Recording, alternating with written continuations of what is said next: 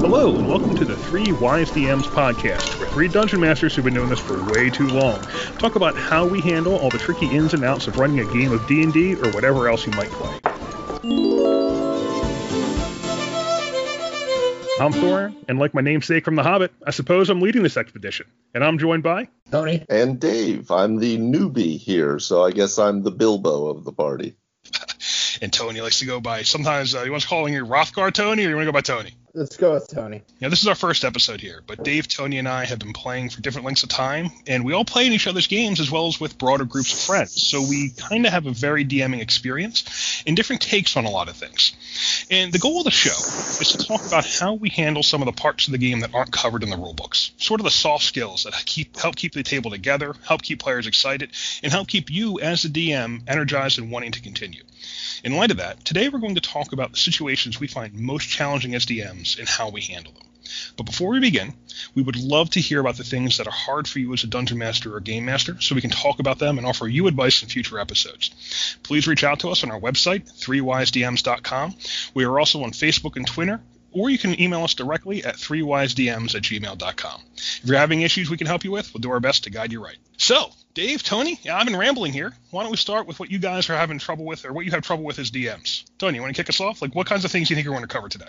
I would say the top three things that I struggle with as a DM is traumatized players, players who have a death grip on bad house rules, and rules attorneys. What about you, Dave? So, like, what do you think your top challenges are? Very less specific, and I thought this was a great lead-off episode because this is the drain we're going to be circling around for ever, right? Is that, you know, this is an art form that knows no end to how you can improve. But for me, the biggest thing would be dealing with the unexpected. Whatever you have written, planned, anything, as much as you could possibly know, the players, when they turn left, what do you do? How do you do? Where do you do? Yeah, definitely. You know, for me, I think I've found over the years, some of the things that are trickiest for me are when some players come into the game with a different set of expectations than what I have as a DM for kind of what the player is going to be like and what the DM's job is going to be and how we're going to mesh together. That's always challenging. And sometimes player interest. You know, every now and then you have a player who's into it and maybe checks out, or because, you know, you two can't get on the same page with your interpretation of the rules or the dynamic, you know, keeping players engaged, keeping things flexible, and making sure everyone continues to have a good time. So, you know, with that in mind, that's our table of contents for today's episode. And I'm not sure we'll get to all of that. Some of it I'm sure we'll get to a little bit and get to more in later episodes. But why don't we start off with, you know, Dave, the issue you brought up there with dealing with the unexpected. You know, that's always one of the hardest things, especially for younger DMs. So tell us a bit more about that. Yeah, it's an evolving problem. It's in essence, I think what I think it's what DMing is all about, and it's what separates the more experience from the less, but maybe not too. I think it's what separates the really great DMs from everyone else. Let's how about we put it that way? But yeah, it's been an evolving problem for me, and I've dealt with it in different ways from the very beginning, where I would set them on the sturdiest rails that have ever been constructed, to now where I have possibilities, but there is absolute openness, even if I'm running pre-published stuff or pre-written stuff, that there's still the opportunity for the players to affect the world, to help build it, to create the story with me so that it's a much more communal experience, which I think probably runs into some of what you were talking about as well, Thorin, but we can get back to that.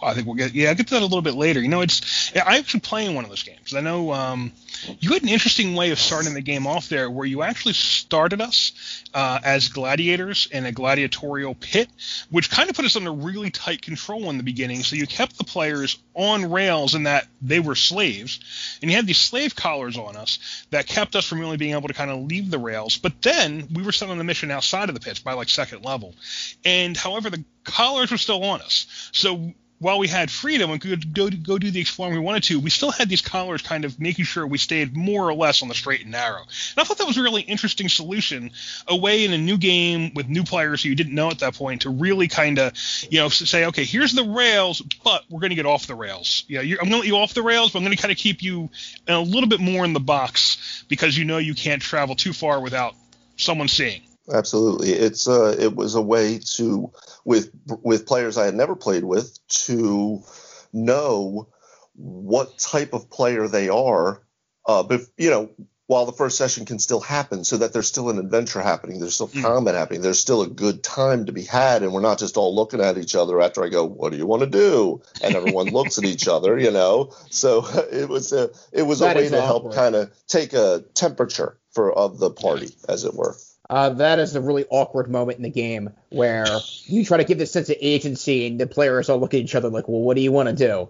And then you throw out something like, well, there's the haunted forest. And they're like, nah. So when dealing with the unexpected, I'm not the greatest ad-libber. Some DMs and people I've played with over the years are fantastic ad-libbers, and that's just not my bag. I feel much more comfortable being really prepared. So why don't we just real quick? So, and as a DM, you are very story focused. I mean, I've played with you, and you kind of have here's the story you want to play through. It's not the players don't have any control, but you prefer to keep them kind of moving along kind of the what you've got in mind, right? That's absolutely right. I think their agency is very important, but there needs to be boundaries within the agency. So while you are on rails, the train will travel a great distance, but you're not getting off the tracks. So do you try to basically keep players on rails where you keep them moving, or do you just kind of, if they do something else, do you just try to kind of pull them back in? I try to control the motives of the game. So, for example, you're in town, and the main plot is to the north, and if you want to go to the northeast, there's a subplot, and perhaps there's another plot brewing. There's rumors to the northwest. So really, that's you would imagine that's one of the three places they're going. Now, if these guys, you have that one guy in the party who wants to go south, guess where south is? It's the land of hard encounters. You're level 4. There may be a criminally insane stone giant down there. It could happen. It's the old Final Fantasy trick, right? You try to cross Final Fantasy VII. You try to cross the swamp, you get eaten by the windworm. Yeah, you have to face the giant snake, and at that point, honestly, they fight they'll be facing a very hard encounter, and they'll have an opportunity to run from it, which brings up the problem of, is it fair for the DM to throw a really hard monster out there that they can't defeat? And my answer is yes. You had the option to run. Hands up, sorry. It's funny because I think the opposite approach to this. So you guys are both kind of a little more story focused. Tony, you're very story focused, and you kind of come into a role playing game. You have a story you want the players to experience and to move through, and that really drives the beat of your game. Now, Dave, you're mostly story focused, but you also kind of want to let players drive things a little bit. You're kind of in between, right? Am I saying that right? So in a way, that's some of the evolving that's been happening, and like each game that I run, I play something a little different, and I might try something out just to see what's happening. But in a very similar way to what Tony was just saying, in the current campaign that I'm running for you guys, the Slaver's Bay one that you were just referencing, I very much had here's the initial adventure, here's the initial quest, here's the initial whatever, and I put slave collars on you, and I gave you a timetable, but a timetable long enough to be able to start exploring the world and meeting people and all of that. And then as you went along and talked with people and met other NPCs, little by little clues and secrets about the world began to be peppered in. So you would go, oh, well, what's happening over there and what's happening over there? But meanwhile, we still got to get up here so our heads don't explode. Because literally your heads were going to explode, Actually, no, I think it was that I believe the Inferno reached out from the collars and tore the people asunder. I think that's how I had put it. But well, and just to give the listeners a little bit of background on that. So, like I said, we started as slaves in an arena. At one point, the slaves were treated to a show of the previous champions being brought back with these slave collars on, and the collars literally destroyed the champions in graphic ways. I believe one of them was basically had a gibbering mouth erupt from his neck and eat him. It was all quite horrific, quite memorable, and all our characters had the same collars on, and we were essentially sent on the same mission that group had chosen not to do. That group had kind of gotten outside the gates and said, to hell with this, we're leaving. So you made it clear to the party that you're going to be sent on an adventure outside of the city, and here's what's going to happen if you don't go do that adventure. If you don't do what your queen says to do, you're going to die. So, and like Tony was saying, that's the way. I mean, there is a level of having to help prod the party along to a degree, unless you're dealing with wildly experienced players who are great role players and they'll role play amongst each other and all of this. A lot of times you have people sitting down and they're like, okay, what are we doing? So there's a little of that balance to be found. Now, at the same time, with the collars, you were able to explore a bit. And we did go off-roading, as we would call it, quite a bit. We're on the way. We went off and did kind of side things, got ourselves into side trouble. But mostly, I think you mostly had that stuff planned out, didn't you? To a degree, there were several things that I kind of invented, and that was some of it. You turn left, so I invented it along the way, and thankfully we were able to I was able to end the session at a point that, and now you're at the Warren of the Troglodytes, and now I'm like, okay, well, now I got to fucking develop the Warren of the Troglodytes, which is easy because then that gives you time, but. Well, that's the classic, and that's one of the best tricks. When they stumble into something you're really not prepared for, stop the game, give them XP, say we'll get together next week, and you have a week or 2 weeks or a month to pull your stuff together. And Tony, I know you've pulled that a few times too. Hey. Some of the best games that I actually ever were, I had a DM who tossed a so-so story out there, but if I had the proper group of actors with me, we really just sold it like it happened. Yeah. So what was that like? I mean, you said with the proper group of actors. How did that work out? With the right actors, with the right synergy in the group, the story shifts. What I like to do, which is obviously we discussed story-based. Well, now it's turned into a character-based scenario. And that we're going to have much greater sense of agency. The DM's not super prepared, so we're going to go off far south. Forget the hard encounters. We're like in Florida. We're in Chichen Itza. And next thing you know, we're like, 5 levels higher from fighting all those stone giants down there. I mean... But those did turn into super memorable campaigns. Yeah, I would say so. And one of the things that's different is I know, Tony, you come in with a plan, and you usually have your own story you want to tell. I know, Dave, you tend to, in the games I've played with you so far, you've been working from modules, which is great. I think playing modules, there's some of the best RPG content that's ever been printed is in modules. That stuff's a ton of fun. I always take it. I'm totally the other school, and you guys both know because you've both played with me like this. As a DM, I don't run book modules. I don't come in with a huge story. I come in with a world. I come in with kind of a set of scenarios and things going on, and basically powers moving in that world, and powers that I know have certain goals. So, for instance, in the one game I'm DMing, actually in the world you're both playing in separate groups, there is kind of an ancient evil underneath the world, and I mean. An ancient evil is in the world is this egg, and it will crack the world if it awakens. That's one set of things going on. There's warring kingdoms. We just discovered that, by the way.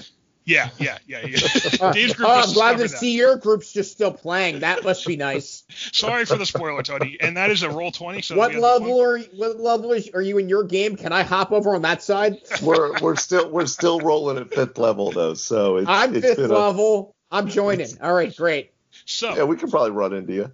And that's something because the one group was happy jumping to Roll20, the other group wasn't, and that's something for another episode, I think, because everyone's been forced to jump to Roll20 with COVID. How do we like that? Well, we'll deal with that in a future episode of 3 Wise DMs. I have a lot to say about Roll20. Yeah.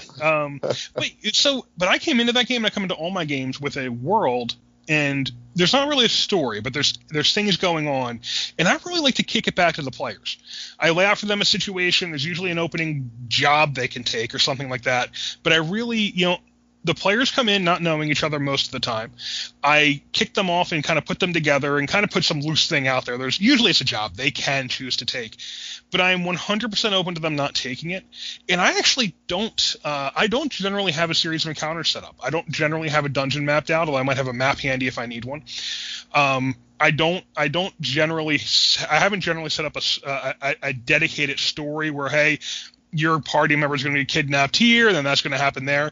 It tends to be more throwing it back to the players and really giving the players agency and asking them what they want to do. And then wherever they go, I kind of fill in the map when they get there. And I basically ad-lib what's going to happen. Now, I'm not totally unprepared for that. It's not that in fact, it'd be really incorrect to say I don't prepare, because I can prepare quite a bit going into a game. But my preparation tends to be, okay, they're at this level. We're in this environment. Here's all the monsters I can use. And I'll read through the book and I'll say, okay, I like this guy, this guy, this guy. Kind of pull a lineup of monsters, a little fight card I can pull from. And then I really throw it back to the players. Where do you want to go? And it's okay, we go over here. We go into that sewer. We take this job and go into that forest. And then I just ad-lib what they run into as they run into those things. And I keep kicking it back to the players, which is a different kind of game. Because the story, oftentimes, I don't really know how it's going to play out. I am ad-libbing many major parts of the story, even though I know who the main players are and kind of who the powers are and what their motives are. So if the players are dealing with this, I know that guy over there is still advancing this plot over here. Maybe they didn't find that. Maybe they chose to ignore it. But that's going to bloom later. That's going to be something they deal with, have a problem they have later. Or the other way around. If they go south, whatever was going on up north is going to be a problem later. Or whatever's going on in the kingdom is going to be a problem later. But I try to kind of make this world that's pretty loose. I'm not going to tell you it's super detailed, because that's not the way I DM. I don't sketch out all the details. I let the players tell me what they want to do, and I fill in details as they hit it. And what that does for me is I'm kind of never caught flat-footed, because I never don't expect to be flat-footed. Doesn't mean I'm always great. Occasionally I come into a game and I'm a little slow on names and things like that. But it's really become my method of DMing, where I can kind of sit down and I'm comfortable sitting down with the party with, sometimes minimal prep or sometimes extensive prep, and just, okay, you guys, what do you want to do? You know what your options are. What are you doing? You tell me. You control these characters. You have all the agency. You can solve this however you want. And that, for me, I feel like really works really well. But part of the consequence is I'm never running book modules, and there's certainly some things that are a little shallow too. Sometimes my NPCs are a bit shallow because I'm doing most of them off the cuff. Well, I will say, just to jump in there, Thorne, and I think Tony would agree with this too. And I think that some of the psychology of D&D as well, about being behind the screen or in front of it. But Tony is running Storm King's Thunder for us right now. Now, he has there's a very set story in some ways there, but we have no idea as the players where that's going, and we have complete agency to go wherever we want to go. And I think maybe, Tony, if you want to chime in here too, my thought is the idea that these encounters or things that you have don't exist until that person opens the door, right? It's like Schrodinger's cat, right, for D&D. So that your wizard tower encounter that you had developed, right, for the session, well, that's not just in the forest, that's also in the bottom part of the crypt, let's say, right? And once you open that door, oh, well, now there it appeared, right? Ta-da! It's Schrodinger's gelatinous cube. It both exists and doesn't exist until the players open the door. So, Tone, what do you think about that? Since you and I are much more of the narrative focus to a degree. There was, in last game, there were certain bits of information I wanted the players to have opportunities if they were searching to find, which would then help flesh out and develop the plot. The plot in Storm King's Thunder is pretty involved. Honestly, in reading the module, there was a really impressive amount of depth to it as far as all the buildings, the NPCs. Honestly, there were points in it, though, without jumping off the rails on this, I like the overall story, but there are some things that I really felt absolutely necessary to change. Case in point, you guys are, you're level 4 now, and the way you go through the prequel of this module, which is levels 1 through 5, you're getting super power leveled. They're not, that's right from the book with milestones. They're not effing around. Here's your steroids, boom. You did these two things, you did these couple things, boom, you just popped a level. And I've noticed that. Do it like that. No, it's worse. I've slowed it down. Oh, wow. Because that was one per session. That was one per session. There was one part where, spoilers on the module, if anybody's doing this, but you complete a part which is not super long, and then you go to the next scene. If you complete that, well, it's like crap. I guess we'd be leveling up mid-game. I'm like, you did like 2 encounters. Like what? Like what's happening here? I'm leveling them up. To get to level 5 in Thorn's game, I was crawling across the freaking broken glass across my guts, punching at kitchen goblins and wargs and ogres. Like. And to be fair, I'm trying to level you guys every 2 to 3 games, 4 at the outside. So it's not like you're taking that long per level. Slow. Oh my god. Okay, here's the difference here. And I mean to go off topic here. When we start at my game, everybody's like, all right, boom, we're doing this. We're supposed to go to the haunted keep. We're on our way. We got the horses ready to go. Talk to this person. We're going. In his game, it's like, well, there's the haunted castle. What's in the shop? That's the role play, man. I want to give the players. You know what? Some players get impatient with it. Some players embrace it, and sometimes the players who get impatient with it are the same players who take their own time with their role play and then get impatient with the other players' role play. Because I do feel like there's sometimes the players who are most engaging with role play will then get impatient when someone else is doing their side of the thing. Okay, well, let me qualify that then. Players who show up and their character sheets aren't ready. What in the no. Like, come on, guys. I think that is a different problem. I think that is. That's that's a whole different. But that's actually maybe something to talk about, because there is a situation where, it's basically a lot of the players are part of the same family and they're part of the same friend group, and and then they're like the other half of the party is coming from outside, and sometimes it's not ready, but it's a question of then, what. I feel like once we get together and once it is ready, we still have a good time. Even if the game is a little bit abbreviated, we get a few less hours to play. I don't mind that, because we're all hanging out together and having a good time, and I think that's okay. Rather than kind of, I do push a little bit, but rather than kind of sit there and kind of getting upset with someone because their characters aren't ready, you're all getting together to have a good time and hang out with some friends. So that's the other factor there too. Yeah. And that is something that really dovetails nicely with the situation we're talking about, though. It's everyone is coming to the game to have a good time first and foremost, and it isn't necessarily. No one's job is completing the game. And that's maybe something about the way I also DM, is that it's no one's job to get through the module or get to the end of this encounter. We're all there to have a good time, and I want to make sure that the players have the agency to really indulge in the creativity in D&D, and to really say, hey, I want to take this thing and I want to maybe open a business. All right, we'll open a business, and that will be part of the game. And that's actually going to be interesting. One of the most interesting encounters I had as a player was we spent an entire night planning an auction. The party had found a MacGuffin. The MacGuffin was way above our level and was wanted by devils and demons and angels and kings and basically every major power in this world. And we were bugs by comparison. And the only reason they weren't all killing us to take it is because everyone else was there and there was a sort of equilibrium. So we had to pass this on to someone. So we set up an auction, and we spent the whole night planning the auction, and we all had a great time. And it was bizarre because a lot of the players in there were impatient. A lot of people just want to do a lot of killing. But that kind of game always rubbed off on me, that when the players are in charge, their characters have agency and they're making the decisions of what we're going to do and how we're going to do it. Those to me are the best games. And I'm trying to kind of create the space for any player to kind of have that experience. Now, we do have in that game in particular, we have a couple kids came in the last couple sessions, which is great, but they are a little younger. They don't know what they want to do yet. We got to guide them along a little more. But otherwise, that game, the way we set that up was, Tony, your character is he's like the manager. He was given a job by the king, and he hired the other players to come do that job. So I'm kind of trying to let the party dynamics kind of pull these things together and move things along, because it's not that I have a goal of completing this adventure. It's that the player has a goal of doing their job or not doing their job. If you want to assassinate the king, hey, I'm not going to stop you. King might, but I'm not going to. Now my character's lawful good. That's very unlikely that would happen. Well, you see, I chose well as far as who I was going to make the manager then, didn't I?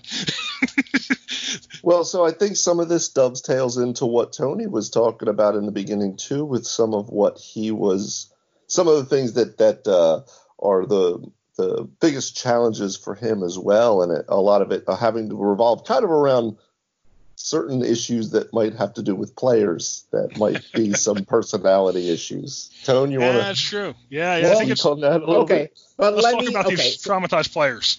Well, okay. I think that phrase just it begs for elucidation.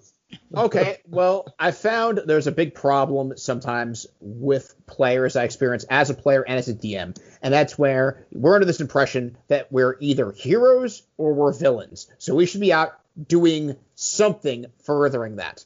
Like, we're in a game. Okay, well, there's this keep we should go clear out. I don't know. You know, and it's like, do you guys do you want to go be heroes and clean out the Goblin Keep, or do you want to sit home and eat burritos? Because those are two different things entirely. You can sit back and have taco night. That's fine, but we're not moving the football at all. And I'll tell you, to your point, if you are going to run a role play, we're just going to sit around and have a good time. That's great. I need some really good dynamic role play then. Then we have to drive that. I think the role play in that case comes from what do the players want to do. And I mean, this isn't a game that hasn't gone anywhere. This is a game, where you guys came back from one adventure, and I threw open. Okay, you knew that there was a vampire who had actually had contact with Strahd, and he was advancing the enemy's plot, and they were going to come invade. And I threw it back to the players. What do you want to do? Do you want to handle this? Do you want to do something else? How do you want to handle it? And I had no idea how you guys were going to respond. And what the party decided to do was to get together. They're a party of the king, so they have some backing. This is a situation where Tony's character is a wizard who is in the employ of the kingdom. He's been given the job he's kind of been given the jobs, but these guys, they're deciding how they do things. It's not like the king comes and says, hey, we need you to go invade this camp. It did first level, but after that, it hasn't been that way. Since then, it's been, hey, we have this vampire encampment over this vampire military encampment over here. It's going. They're looking to invade us. What do you guys want to do about that? Or do you want to ignore that and let someone else handle it and go do something else? The party decided to take the espionage route. They forged papers. They went in as dignitaries from another country. They snuck into the country, snuck in at one end. They walked to another. They got in. They met with the vampire. They got into this enemy keep. They talked him into seeing them alone, which I did not expect them to do, but they did a wonderful job of role-playing it and making the right roles and figuring out how they could get him alone. And then they got him alone and assassinated him, which level-wise should not have been possible. It was an entire adventure I think we did it over 2 or 3 different nights that was entirely driven by what the players decided to do, how they decided to solve this one problem in the game. And I thought it was some of our best sessions we had. And really the key was the players decided how they were going to do things, not me. Which meant I was ad-libbing, but the players were basically telling me what they needed. And I just had to fill in the blanks and kind of provide the scenes to let them do what they wanted to do. And I don't know, I thought that really worked really well. That was a really excellent sequence. For traumatized players, I want to throw an example.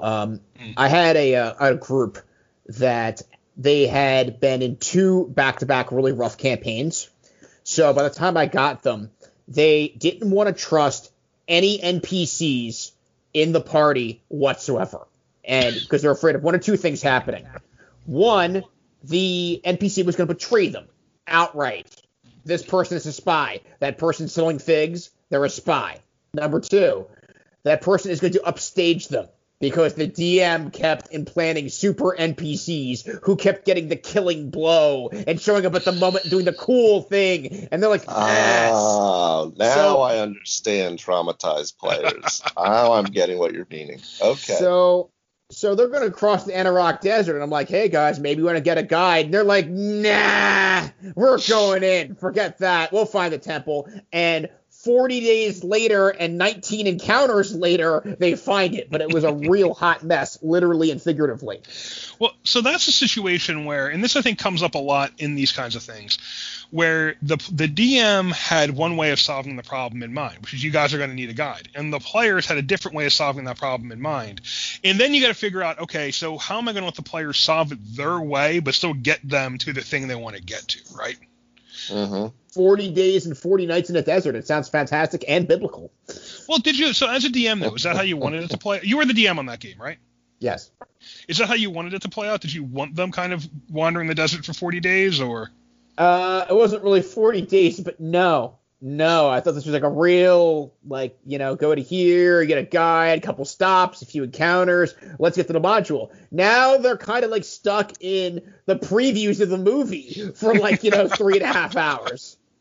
Well, some of that has to do with how a session goes, though, as well, right? Because, I know we've all been in situations where The last session we just were in Tony's game, we crushed through 6 or 7 encounters worth of material at least. We cleared out a dungeon. Yeah, I think it was like it was at least 4. And that was the stuff that, on the way too. Any 2 of those encounters could have turned into an entire night in a different session, different players, different whatever it may be. And that's where I think some of that back and forth, and it's not a matter of what do you want them to do, or do you want them to go that way, but where are they going, and then how do you attempt to help create a sense of enjoyment out of that? Like you said, the role playing. I had a session where we had done all kinds of just normal in the first game when we had come back and started playing again. And I had one session where I was really worried about it because it was heavy role play. It was heavy intrigue. They had gathered all of these artifacts and they were trying to help this displaced noble reclaim his title because he had access to materials that they needed to forge a sword, blah, blah, blah. They ate that shit up. I, in essence, set up the players in it was like a dinner party kind of thing. I set up the different factions and players, and I gave them a sense of what they were trying to accomplish, and I just let go, and they went. But I was amazed. It was one of the best sessions we had, and I was pleasantly surprised, much like you were saying, Thorin, where it could be heavy role play or heavy combat. It doesn't necessarily matter. It's how are you facilitating that, I think. So there is, for me, one of the things that kind of keeps coming up is and this is something I found in other role-playing games too. One of the issues that kind of comes up, like what Tony just mentioned, they missed the guide, they got lost, the game kind of stalled out, or they spent longer wandering the desert than moving forward. And that's something that I play the Call of Cthulhu role-playing game too. That's an investigation-focused game. And one of the things that happens in that game is if the investigators miss a clue sometimes, the GM doesn't know how to handle it. And there's just a flat-out clue missing, and they can't proceed until they figure out how to go back and find that clue, and the GM's got to figure out something. So there's a game that tried to solve that by, instead of relying on the clue being found when you make the roll, this game called the Gumshoe System, automatically, if you have the right skill, you find the clue. So they take the risk out of it, and they make sure the players find what they need to find. And I think that's one way of solving that problem of the players getting a little lost. So making sure they find the mile marker or the guide they need to keep them going where you want them to go. The mile marker in the desert.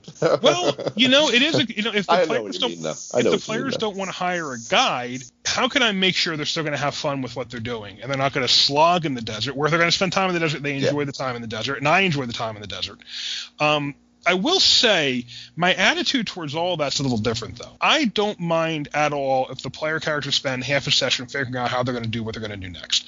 And to me, that is on the party.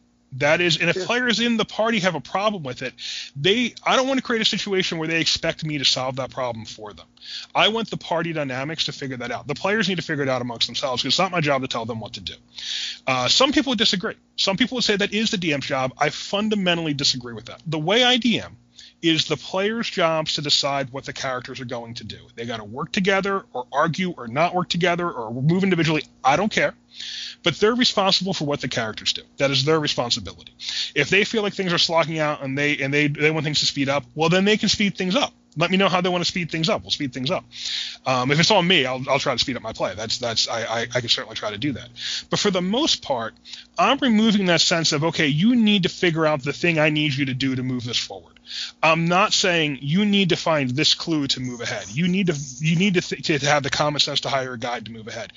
To me, they tell me how they're going to solve the problem. I do apply some critical thinking to it, decide, okay, what needs to happen for that to work, or how will that fail, or will that work? And if it's not going to work, how do I convey to them that it's not going to work? And then I let that play out. And I just fill in the scenes that happen after that, ad-libbing them. So while the players might spend time figuring out what they want to do, I can generally facilitate what they want to do, or at least have an interesting encounter of, okay, well, here's why that didn't work, and what maybe you want to do instead. Now, sometimes that can bog down on the player side where they don't necessarily know what they want to do. And sometimes it can bog down if I'm not quick enough. I got to be a little sharp when I come into games. Otherwise, it can bog down on me making decisions, choosing monsters, that kind of thing. But I really feel like the core solution to that kind of players getting lost kind of problem is whatever the players do is the right thing is the next thing to do. And there isn't a my journey to follow. There isn't a my adventure to follow. No. The players are deciding what the adventure is and what's going to happen. So as long as we're doing what they want to do, no one's lost. That's the way I'm kind of approaching it. I mean, Tony, did the same thing in your game though, in that the one that I'm running for you, where I had a certain amount of travel time between the main city and where your quote mission was. And I had that it would take X amount of days. I forget exactly how many I had because of the amount of miles, whatever. But that turned into however many days for you guys. And it didn't mean however you wanted to go with it. So I don't think that any of these things necessarily have to be an either or. I think they can be absolutely an and. One of the struggles also is when I'm trying to get – okay, we don't have the gumshoe method in 5e. So we can. I think it is in the DMG. I think there's something like it there. We solve problems with ability score checks or them trying to literally figure it out. So if I go, okay, make a tracking check, and someone rolls 4, and I'm like, okay, maybe you could try again. 5. Okay, now here's the problem here. The DM can only help so much without blowing the continuity. Because if you roll crappy and it's obvious, they're like, oh yeah, and you manage to shoehorn that into a positive answer, then they don't have to try or do anything. They know that you're just going to get them there, and that's unfortunate. There was one game I was DMing. This was the famous Pixie Fiasco, where the party was chasing a witch who had kidnapped a druid, and they tracked her back to her cabin in the woods. And it was an evil party. You were in this game. I was in this game, yes. This may have been like 20 years ago. And so they pulled up So they're like, the wizard of the party, Morgan's like, well, haha, she's inside. She's done like dinner. And he burns the cabin to the ground. He's like, game over, roasting marshmallows. Well, guess what? She wasn't in the cabin. You found her cabin. You burned it to the ground. You didn't search it. And inside the cabin were 2 pixies trapped in a chest, who, if freed, would have revealed that they believe that she went north into a cave where she was holding the druid. So they essentially just literally third-degree burned their only clues on where this was going. And at that point, I could have played it dead because like that was actually a book module. Like that was the point there. And I'm like, ugh. But then I start to pivot, and I'm like, okay, maybe you guys could try to track this down. And they eventually got there. But that was really, like, unbelievable to me as a DM at the time. Like, my mind was blown. Well, you see, and maybe because I played in that game from an early age, and I was playing with Tony and Tony's friends. We're talking teens and 20s playing these kinds of games with a lot of kids who were, high, drunk, horny. Keeping attention was a bit of a challenge, and players doing predictable things wasn't something you could count on. One of the lessons I took away, though, was actually never let it be a single point failure. And that includes situations like the Pixie problem. So my approach to the Pixie problem would be, okay, you've burned down the Pixies. You know what your major goal is. You know who you're chasing. Or if you don't know who you're chasing, you know what you want to get to. You tell me what you're going to do. And then I'll figure out, does that work? Does it not work? How can it work? To take that to what you were talking about with ability checks, if you're in a situation where the players need to move forward and they could possibly fail an ability check that derails you, I would not have an ability check there. Doesn't mean the game's not challenging. I think there's a lot of challenges throughout the game. So the fact they find one clue or they pick up a trail without having to make a hard nature roll, I think is fine. Or I think, to me, the better solution tends to be, how are you guys going to do this? They need to tell me how that's going to work and why that's going to work, which actually does come from the Cthulhu system. Because Call of Cthulhu does that. Call of Cthulhu's got this neat little thing where if you fail a die roll, you can, quote, push. But you got to tell the DM, you got to tell the game master how you're pushing. And then you get to take a second roll, but if you fail, there's more consequences. But that idea, even without the roll, I think is really valuable. You tell me, the players tell the DM, what is their solution going to be? And I'm going to work with it from there. I may ask for rolls, I may not. I may ask for rolls that are, if I want to hide the bad roll problem, I'll ask for multiple rolls, and either only one needs to succeed, or give me an array. Like, I kind of have a good feel for kind of what are the odds. Like, a D20 roll on a 10 difficulty is going to be a roughly 50-50 plus whatever their bonus is. So I try to factor that in. And if I'm going to ask for a roll in a situation where I need them to succeed to move forward, I'm going to set them up to succeed. Now, I do it subtly. The players hopefully won't understand kind of quite what the math was behind it, but I'll make sure they're going to succeed on that. So, because I don't think it's a good idea to set yourself up for, if the player fails a roll, the adventure can't continue. Now we're all stuck kind of looking at the guy who failed a roll like, man, you really screwed up. That doesn't feel good for anybody. It doesn't feel good for anybody? Killing your friends with critical misses. But that comes back to my problem with house rules. Well, hey, do we want to move on from this then? Do we want to talk about that a little bit? The traumatized players a bit. Sometimes the players are so set in their ways that they're like, no, it's got to be this house rule or I quit. And we had that, didn't we? Yes, we did.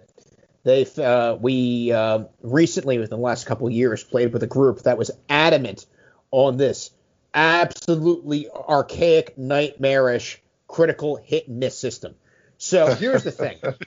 If you hit a critical, you could do some incredible stuff. Like you could stagger the dragon in with a single blow. Now, I understand the principle behind it. The principle behind it was very noble. If you have a sword, a piece of steel could kill a person in one shot if it's very well placed. Okay. In a matter of speaking, that makes sense. But the problem lies also not even with the critical hits so much, but the critical misses. So what was that system? Let's just set the scene a little bit. So the system was your critical hit. If you rolled a 20, you rolled a D4. If you rolled a 1, you got on the critical table, and then you roll percentile. And the percentile went anywhere from ×2 to ×5 to if you rolled a 20, a 1, and a double zeros, instant death. That was the idea. That's right. Mm-hmm. Then the critical miss system went the other way. If you rolled a 1 and then you rolled a 4 on the D4, then you rolled the percentile, and whatever critical damage modifier you rolled, you now had to do that to a party member that the DM picked. Am I remembering the random roll? That's right. Yes, yeah. Just insta-death somebody. Well, it wasn't necessarily insta-death, but it would, and that was kind of what was tricky about it was, it was second edition. Second edition damage to hit points aren't great, especially for some of your classes. And you had an archer who was firing like 6 shots around at first level because of some kooky combination of stuff. And he was rolling handbook. Yeah. Yeah, I mean, it was all book. It wasn't like it was homebrewed.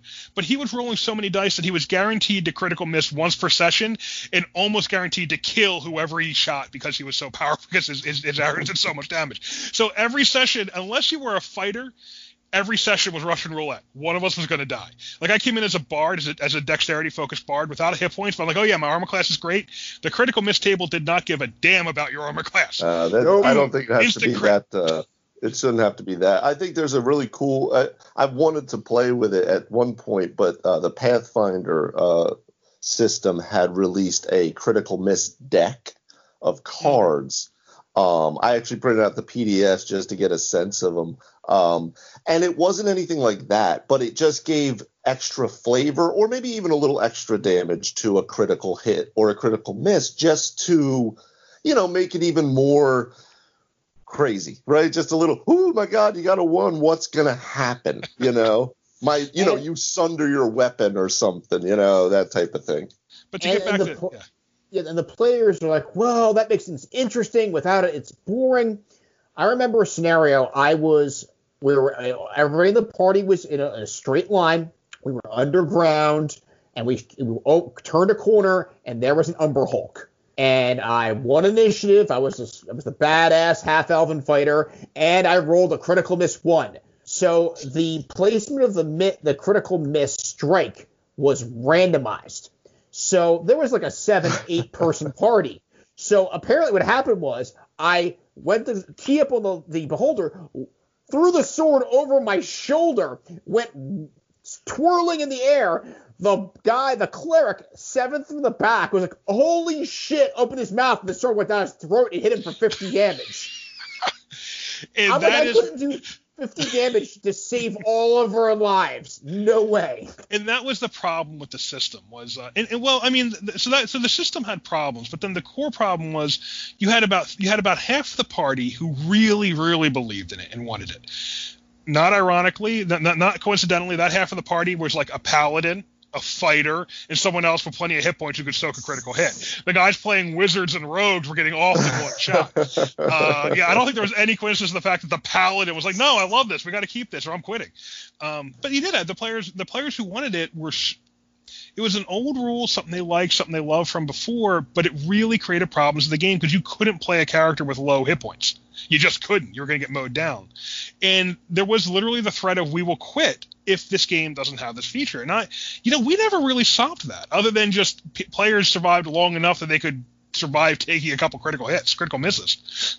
Did we solve it? All right. Well, I think the proof was the pudding. If I had thrown your party, say you're like level 3 or 4, at, like, say, a whole array of zombies, like monsters that couldn't have really laid a hand on you, no pun intended, and you guys just mowing them down with your dual wielding and all these fancy options, you would have probably killed yourselves off by rolling these misses. Like, Luke just critically missed and stabbed Tom in the head. We were at one point we were losing a person every session to this because there were so many attacks getting rolled that someone was going to miss and someone was going to buy the farm. And that was a really difficult, as a DM, and I know you were the one DMing, but I sympathize because it was a difficult spot where we had people we wanted in the game, you had people you wanted in the game, and everyone wanted them in the game. No one wanted anyone out of the game. Where it was, well, if I'm going to have this person in the game, they insist on having the system, but yet that system was causing problems to a lot of other players' characters. As a DM, my attitude is really, I don't care what you do in the game. You don't get to decide what anyone else's character does. But this is a situation where you really, these players want this, but this is keeping these other players from playing the classes they want to play. But there were serious problems where you basically needed the players who were losing their characters had to suck it up and play differently for the players who insisted on the system. Definitely good times there. Fun game, though. I mean, it didn't ruin the game. Also, I guess we should say all of these problems become less of an issue as you go up in level. Once the characters had enough hit points where they weren't going to get killed by the mad archer's crazy one, okay, we could soak it some. You could deal with it then. Instant death was the problem. Well, I feel like this probably dovetails into what Tony was talking about with rules lawyers as well, then. Because this doesn't sound as much as I didn't play I played first edition. I didn't play any second edition, so I don't know specifically about this. But it doesn't sound like it's a house rule as much as a rule that it was a complete house rule. It wasn't. Okay. Oh, you guys did it. Okay. It sounded like it was coming from the book. It's with all the tables and everything. But, a house rule doesn't necessarily mean – I mean, a rules lawyer isn't necessarily rules lawyering just book rules. Rules lawyers are often rules lawyering house rules as well, which is kind of what you had, But also, I understand why they wanted to keep it. And from DMing second edition, I had such a hard time keeping parties alive and keeping players alive. I really felt like it was part of my art was DMing first level characters without killing them in second edition. You're a wizard with 2 hit points. How do I not kill you? I remember one guy had a samurai, and their very first encounter, a goblin with a club hit him with a critical hit, natural 20, double damage, and that was enough to kill that samurai. Boom, off the top. Wow. I can barely control my critical hits. I don't have the time or the patience to deal with you guys killing you when I don't mean for you to kill you. It's a dangerous world out there. It is. There was a variation of that critical miss system that we didn't use, but some of our friends in our circle did, where you could hit yourself with critical misses. So another guy we used to play with, he had this really amazingly statted fighter. First game, stabbed himself. He cut himself in half. And I know I'm really heavy in continuity, but I'm like, guys, how does that make sense? He cut himself in half. Like, was he fighting with a flying guillotine? Like, what happened? I could describe it if I had to. The problem is, as a DM, you just never want to have to deal with it. I mean, look, if I want you dead, I'll kill you myself. Don't kill each other. That's my job. That's true. I felt really awkward trying to apply pressure to the party with these encounters when I'm like, well, all right, so the cleric's already dead and they have no healing and they're in the graveyard. So, all right. So, I mean, let's get to that rules lawyer point though, that Tony you had brought up too. And I think it's one of the challenging things at the table. I myself, as a player, tend to want the rules to work the way the book says they should work. There's a reason for this. Now, I used to work at Inquest Gamer, so I had professionally covered video games, video games, card games, role-playing games as an editor for 5 years. I came out of that with a real respect and interest in how do gaming systems work. So when I sit down to play a game, I want to know how it plays before we start house ruling things. And I tend to kind of get into the rules and be like, oh, cool, I can push people, I can grab people, I can drag people, and I want to use that in the game. So I know DMing me, I tend to be the guy going, hey, by the way, this is how that works in the book. I mean, is that kind of thing problematic, or is the rules lawyer the guy who's always trying to milk it for his own benefit? What do you guys think? I think that there is, again, like what I was saying before, it doesn't have to be an either or. I think it's an and. Because going all the way back, to the yesteryears of the game, it pretty much started with whatever you say. Here's some rules, but whatever you say at your table happens, right? And I think that there's a tradition there that should be honored, and there's a freshness and a creativity there. But with that said, the rules exist for a reason, and these people designed them over now if we're talking D&D, 5 editions of the game, right? And 5e, they have tightened up a lot of these mechanics, and there needs to be at least the skeleton of that, because I've played in games where the DM had very little knowledge of the rules, and it wasn't that they wanted to house rule, it's that they just didn't have knowledge of the rules. Yeah. And as a player, that was not enjoyable, because much like Thorin says, the things that I'm supposed to be able to do that I built this character for, I'm handicapped and through no fault of my own, and that's not fun. What do you think, Tony? Well, there is a difference between being a rules attorney and being a rules lawyer. If you're really a person who cares how the game's played, that is something. I mean, and you have to really be, if you're really fair and you look at a situation and go, okay, this is how the rules play when your party fighter's trying to do something absolutely ridiculous, and he's like, not so fast. You stopped the DM earlier, but he's like, no, you can't face the wall. Calm down. But the rules attorney's looking for the maximum settlement. He's always looking for why their party should get more than the DM's offering, or it should bounce their way. And as a DM, it gets very tiresome. That person, you don't really, that person doesn't have any cred. It's like, okay, I'm rolling my eyes behind the DM screen. Yeah, Tony's not talking about the rules lawyer. He's talking about the divorce attorney. That's a totally different concept. But I do. Hang on, guys. I can get us the kids, too. Yeah, I dig it, though. I dig it. Puffins Forest did a video defining this, and he did a pretty good job. But yeah, no, that's because that player, and honestly, as a player with a rules attorney, it's like, okay, look, it's not that bad. Just come on. Okay. Maybe it shouldn't be only 75 gold, but I'll get the cane and pull him off stage. We go to the next scene. Thankfully I have not. I've run into rules lawyers in the sense of, wanting to really debate the rules back and forth. And that's where I usually consider a rules lawyer. I've thankfully not run into this divorce attorney D&D guy, thankfully, because I don't even know what to do with that. But I think there needs to be, Thorin, we've talked about this because I have DM'd you and I do DM you, so I know what you're talking about. And you have a knowledge of the rules and you want to respect how does this game work before we start to mess with it, right? Because if it's not broke, don't fix it. And I dig that. But I think that I think the problem that comes in for DMs is that it's when they don't respect the DM's position, where you're behind the screen and you are trying to run, let's say, even a party of 4, but most times 6, 7 people, and all of the varying storylines and all of these things, you're trying to make a ruling right at that point, and it may or may not be exactly correct, but at some point it's the DM's fiat.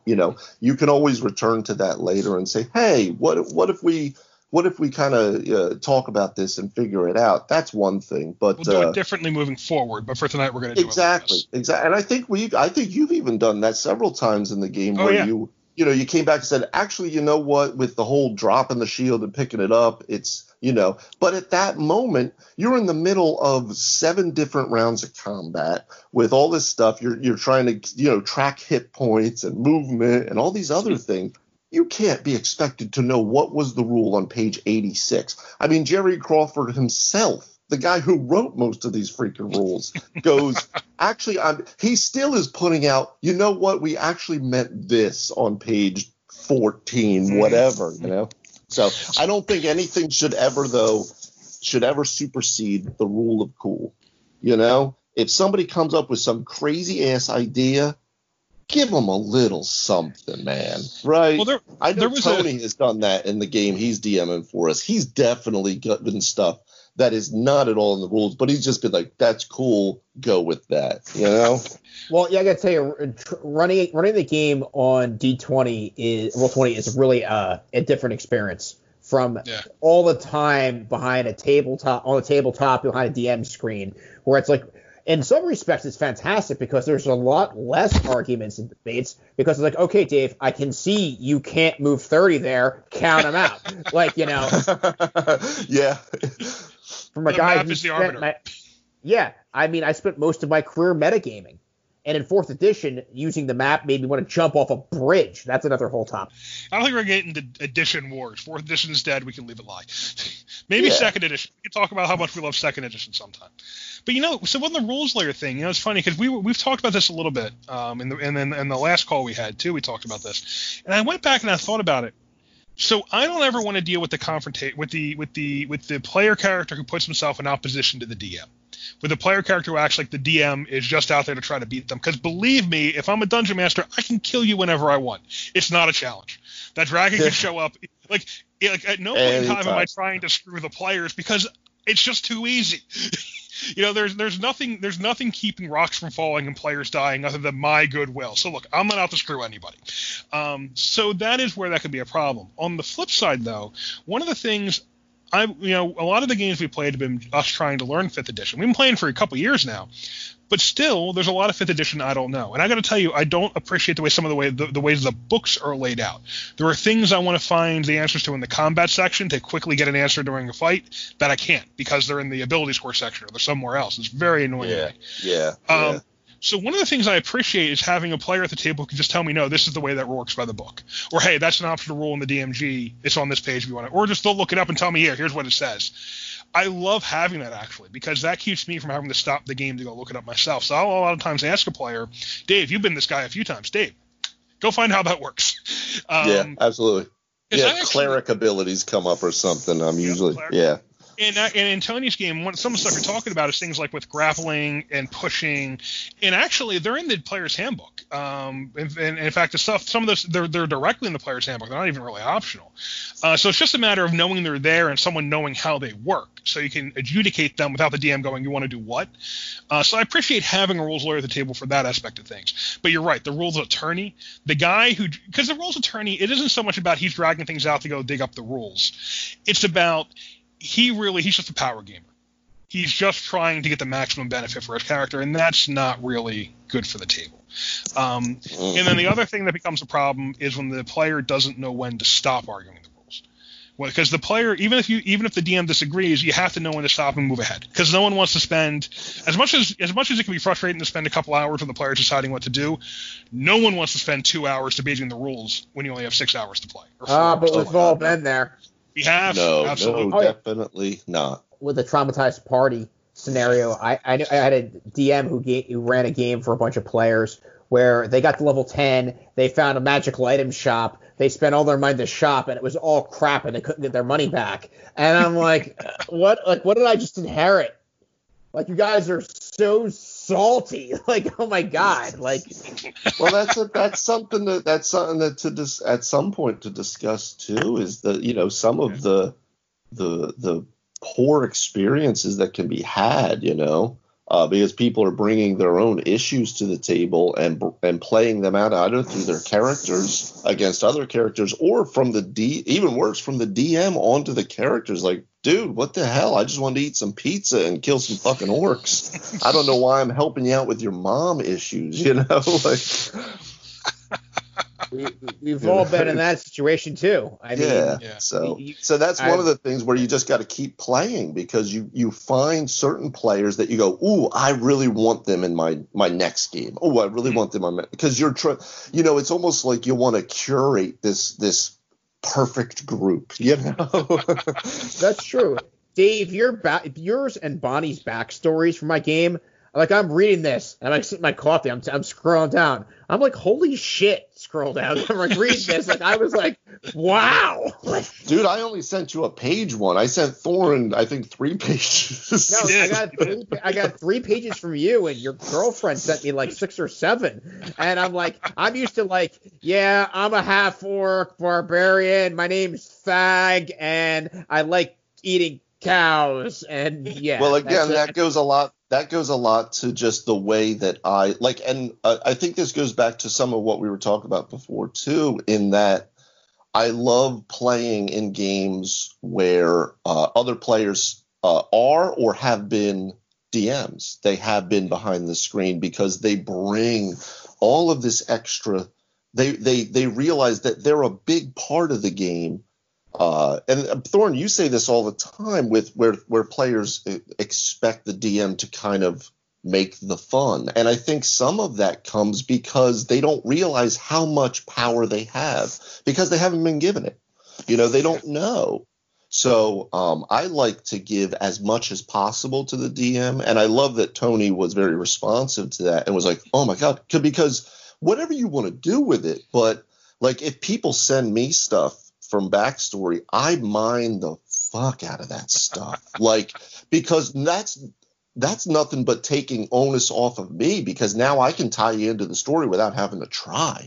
Depending on the game we're playing, I may or may not work in a lot of backstory. A lot of times in the beginning, I drop the players in and I really want to focus on what they want to do now. Not so much what they were doing in the backstory. But then what I'll do is I'll bring the backstory up later.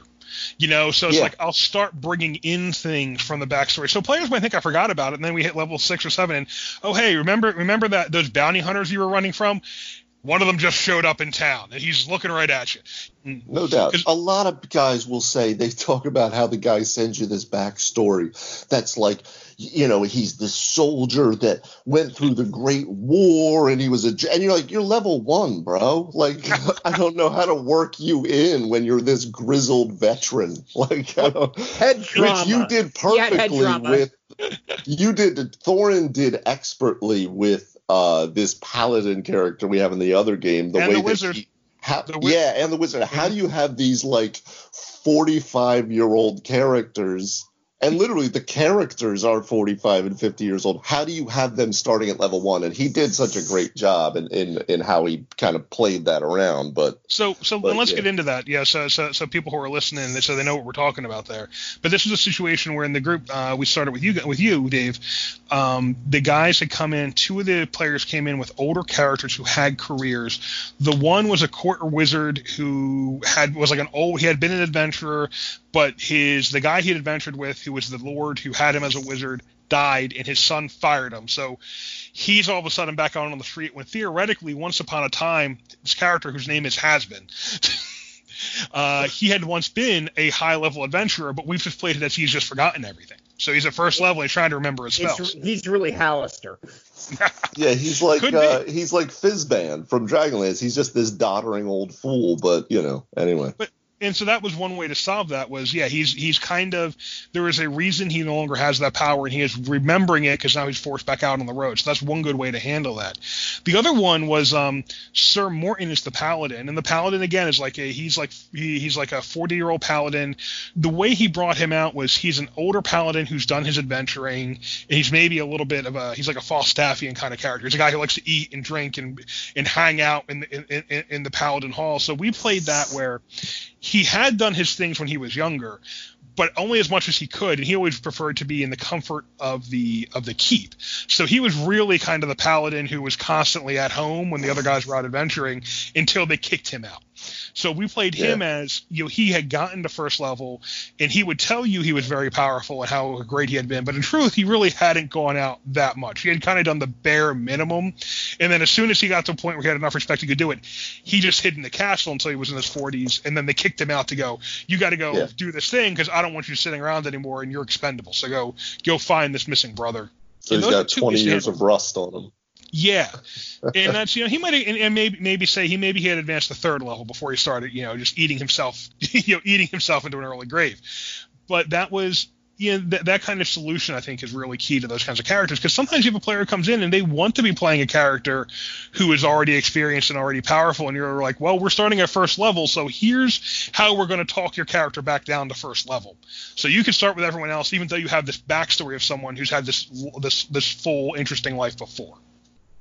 Well, and also, like I was saying to Tony, like he was reading that stuff, but like Bonnie and I, my girlfriend, we play a lot of D&D, and we are huge into story and character and all this kind of stuff. So we just developed this idea that we were going to be these twin half elves, and we were like, ooh, what if we did XYZ? And not to give out some of the things, but what in essence I did, and I said, we just threw it out there, and whatever Tony wants to take or not take is completely up to him, but at least it gives him something. If he wants to, I want to tie somebody into something, it at least lets you have the ability, aside from, I have a battle axe and I'm from Trenton, and it's like, okay, I'm not like, I want to try to bring you in, but and that's fine too. If the player just wants to kind of just kick down doors and kill orcs, that's awesome, but that's just that's what I'm into. So that's what I bring to the table when I'm playing,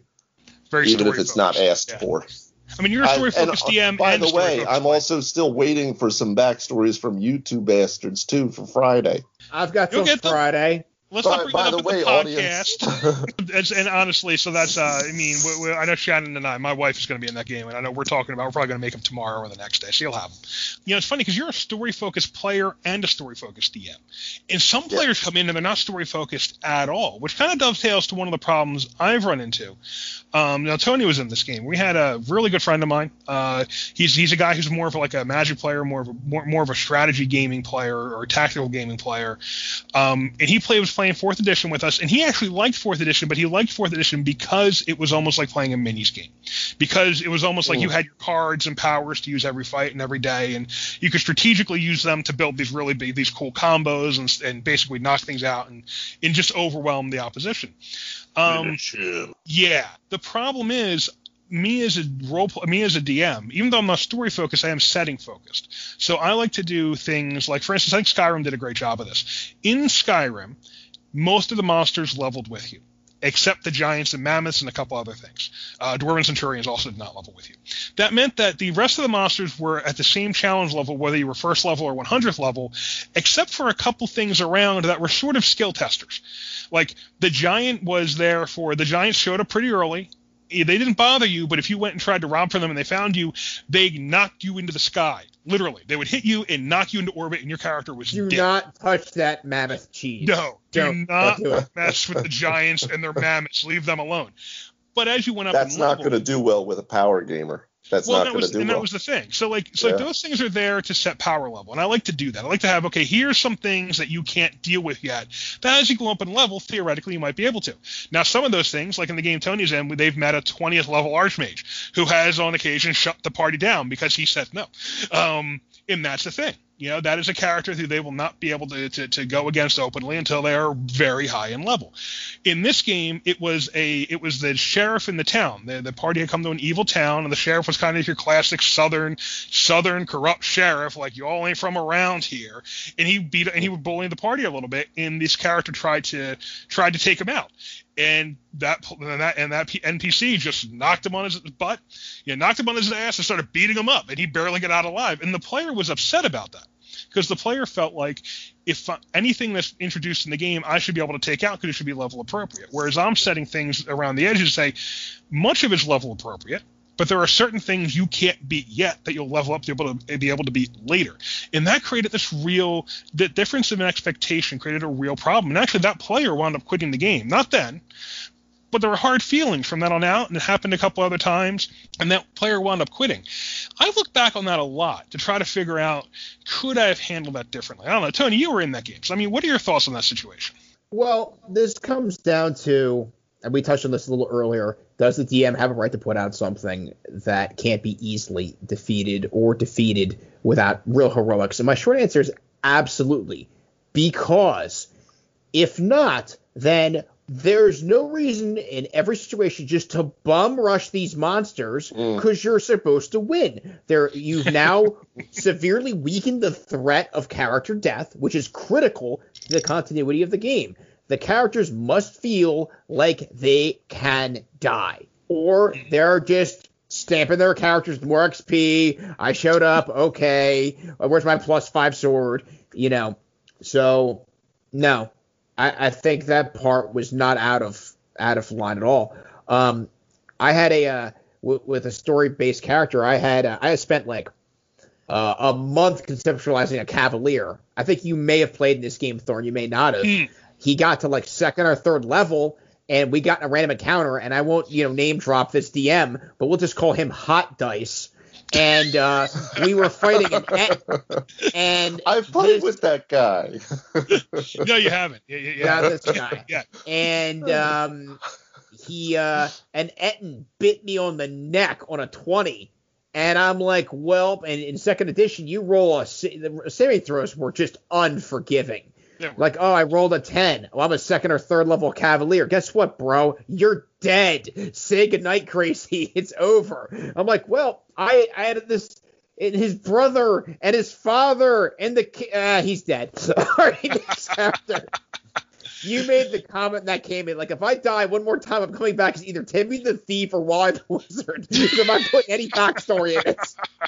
There is something to be said about that, though, too. Yeah, absolutely.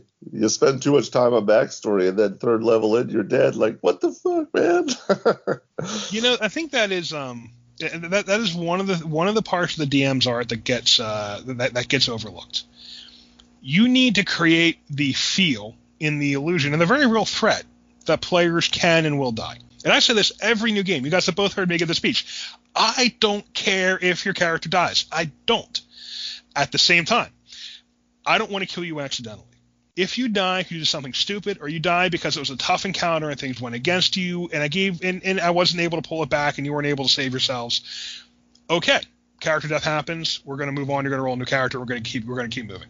But there's a real art to not killing them when you don't mean to kill them, and not killing them so much that they lose interest in the game and that they lose their passion for the characters they're making. And I think that's kind of the tricky thing, is balancing having a world where there are some things the players shouldn't be able to fight, communicating that to the players, and making sure that gives them the right expectation that, hey, you got to use your heads, because if you fight something you can and will die. At the same time, not making it so deadly and not over ramping things to the point where players are dying left and right, because then no one cares. Like, a little death is a good thing. It keeps players honest. Too much death makes the game not matter.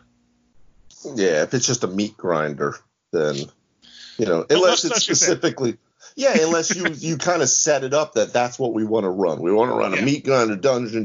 We're all going to roll up 5 guys and see what happens, right? Tomb of Horrors. Tomb of Horrors is literally exactly. There's a time and place for meat grinders. That's what I'm exactly thinking. Yeah. So, or anything in Redbox. Redbox was kind of like that. Yeah, of course, you didn't have a lot of options when you're making your character. Just make 3 choices and move on. But I do think it's a tricky thing there, and I guess. So some of the things I've thought about since then is kind of how could I have handled that situation differently? Sometimes you're going to lose a player anyway. Sometimes you're just not running the kind of game the player wants to play. I generally want to try to put players in a position where they're going to enjoy the game and get to do the things their characters want to do. And I guess signaling is probably something I could have done a little bit better there, making sure the player was aware, it was clearer from the beginning the player was not going to be able to take this guy out. 2 would be, you can always pop something else into the encounter to alter what's happening. Like, maybe someone else shows up and breaks up the fight. Maybe something else happens that kind of separates them when the player has just seen enough to realize, okay, I can't take that guy out. Some other tricks like that. I do think, and this might be controversial, but as much as I want the game to be deadly, I don't think a good DM leaves the fate of the game into the hands of the dice. And that kind of comes back to what we're talking about with the clues. Like, you don't necessarily leave it entirely up to random chance if players die. You don't necessarily leave it entirely up to random chance if they find the thing they need to find to move on, or if they're able to get past this particular challenge. I think part of the trick is creating the illusion that the players are on the knife's edge of failure, while being sure on the back end that, they're probably going to succeed on this. If they don't succeed on this, we'll do that thing. If they don't succeed on that, well, I'll figure out something else. And if it's a TPK, well, maybe it's a total party capture, and now we're going to have a neat scene of them trying to escape being sacrificed to the goblin gods. If players die and you meant for them to, or if players die and it was legit, okay, you let it stand. But if it's not totally legit, know how to get yourself out of the situation so the players save face and they keep wanting to come back and play. Yeah, I agree with that. Well, guys, we've been going on for a little bit here. I think we're probably over an hour. So we've covered a lot of the topics we wanted to cover coming into today. We covered, how do you deal with players ad-libbing? And we have 3 different takes on that. I will still stand by wing it. That's my advice. If they're ad-libbing, just wing it. Just know your monsters and wing it. But, getting them back on the rails, like Dave and Tony, you guys were talking about, is also a real art, and kind of understanding how to pull them back in. You guys want to say anything else about that, or? Be open enough to. I think for me the mantra tonight for most of what I've been talking about is not either or, it's and. Even if you have a current adventure that you're running, even if it's pre-published stuff, even if it's your like I say kit bashing modules together, it doesn't matter, because whatever they do, it's just the next thing, and you only have to play them for the next session. You don't have to play in the next 10 levels, right? Yes. Other than an outline. What's the next session? What's the next session? What's the next session? Right? So they turn left, no big deal. They got to travel a day at least to get there. And then we talked about so then we talked about kind of really what to do about traumatized players and players who are attached to house rules. I don't know, Tony, you want to sum up kind of what's your takeaway there? Some house rules, as Dave said, they have history at the table, and I think they're to be respected in the appropriate circles, and some of them are absolutely heinous. And it should be left in the past where they belong. And the third thing there we talked about, what do you really do when the player and the DM expectation is in conflict? And I think the trick is, as a DM, I like to say that the player's character is theirs, 100%. You play your character however you want to play them. I will provide the adventure for that character. The world is mine. The rest of this world, that's all mine. But I do think there is an art form, and maybe one I haven't even mastered myself, of conveying what are the limits in that world and what's dangerous without letting players experience it without running so far off the rails that they get themselves killed. Or if they do something that should get them killed, being creative about how you're going to get them back out of it and coming up with a different way to do it. So that's my takeaway. Dave, Tony, thank you very much for the conversation. I had a great time. Absolutely. It was a pleasure. So on behalf of the 3 Wise DMs, thank you all for listening. You can find our podcast anywhere podcasts are served. And check out 3wisedms.com if you want to see what we're up to, read our articles. We've got a few articles up there already. Leave some comments and let us know what you want to hear us talk about. We hope to hear you next time, the 3 Wise DMs.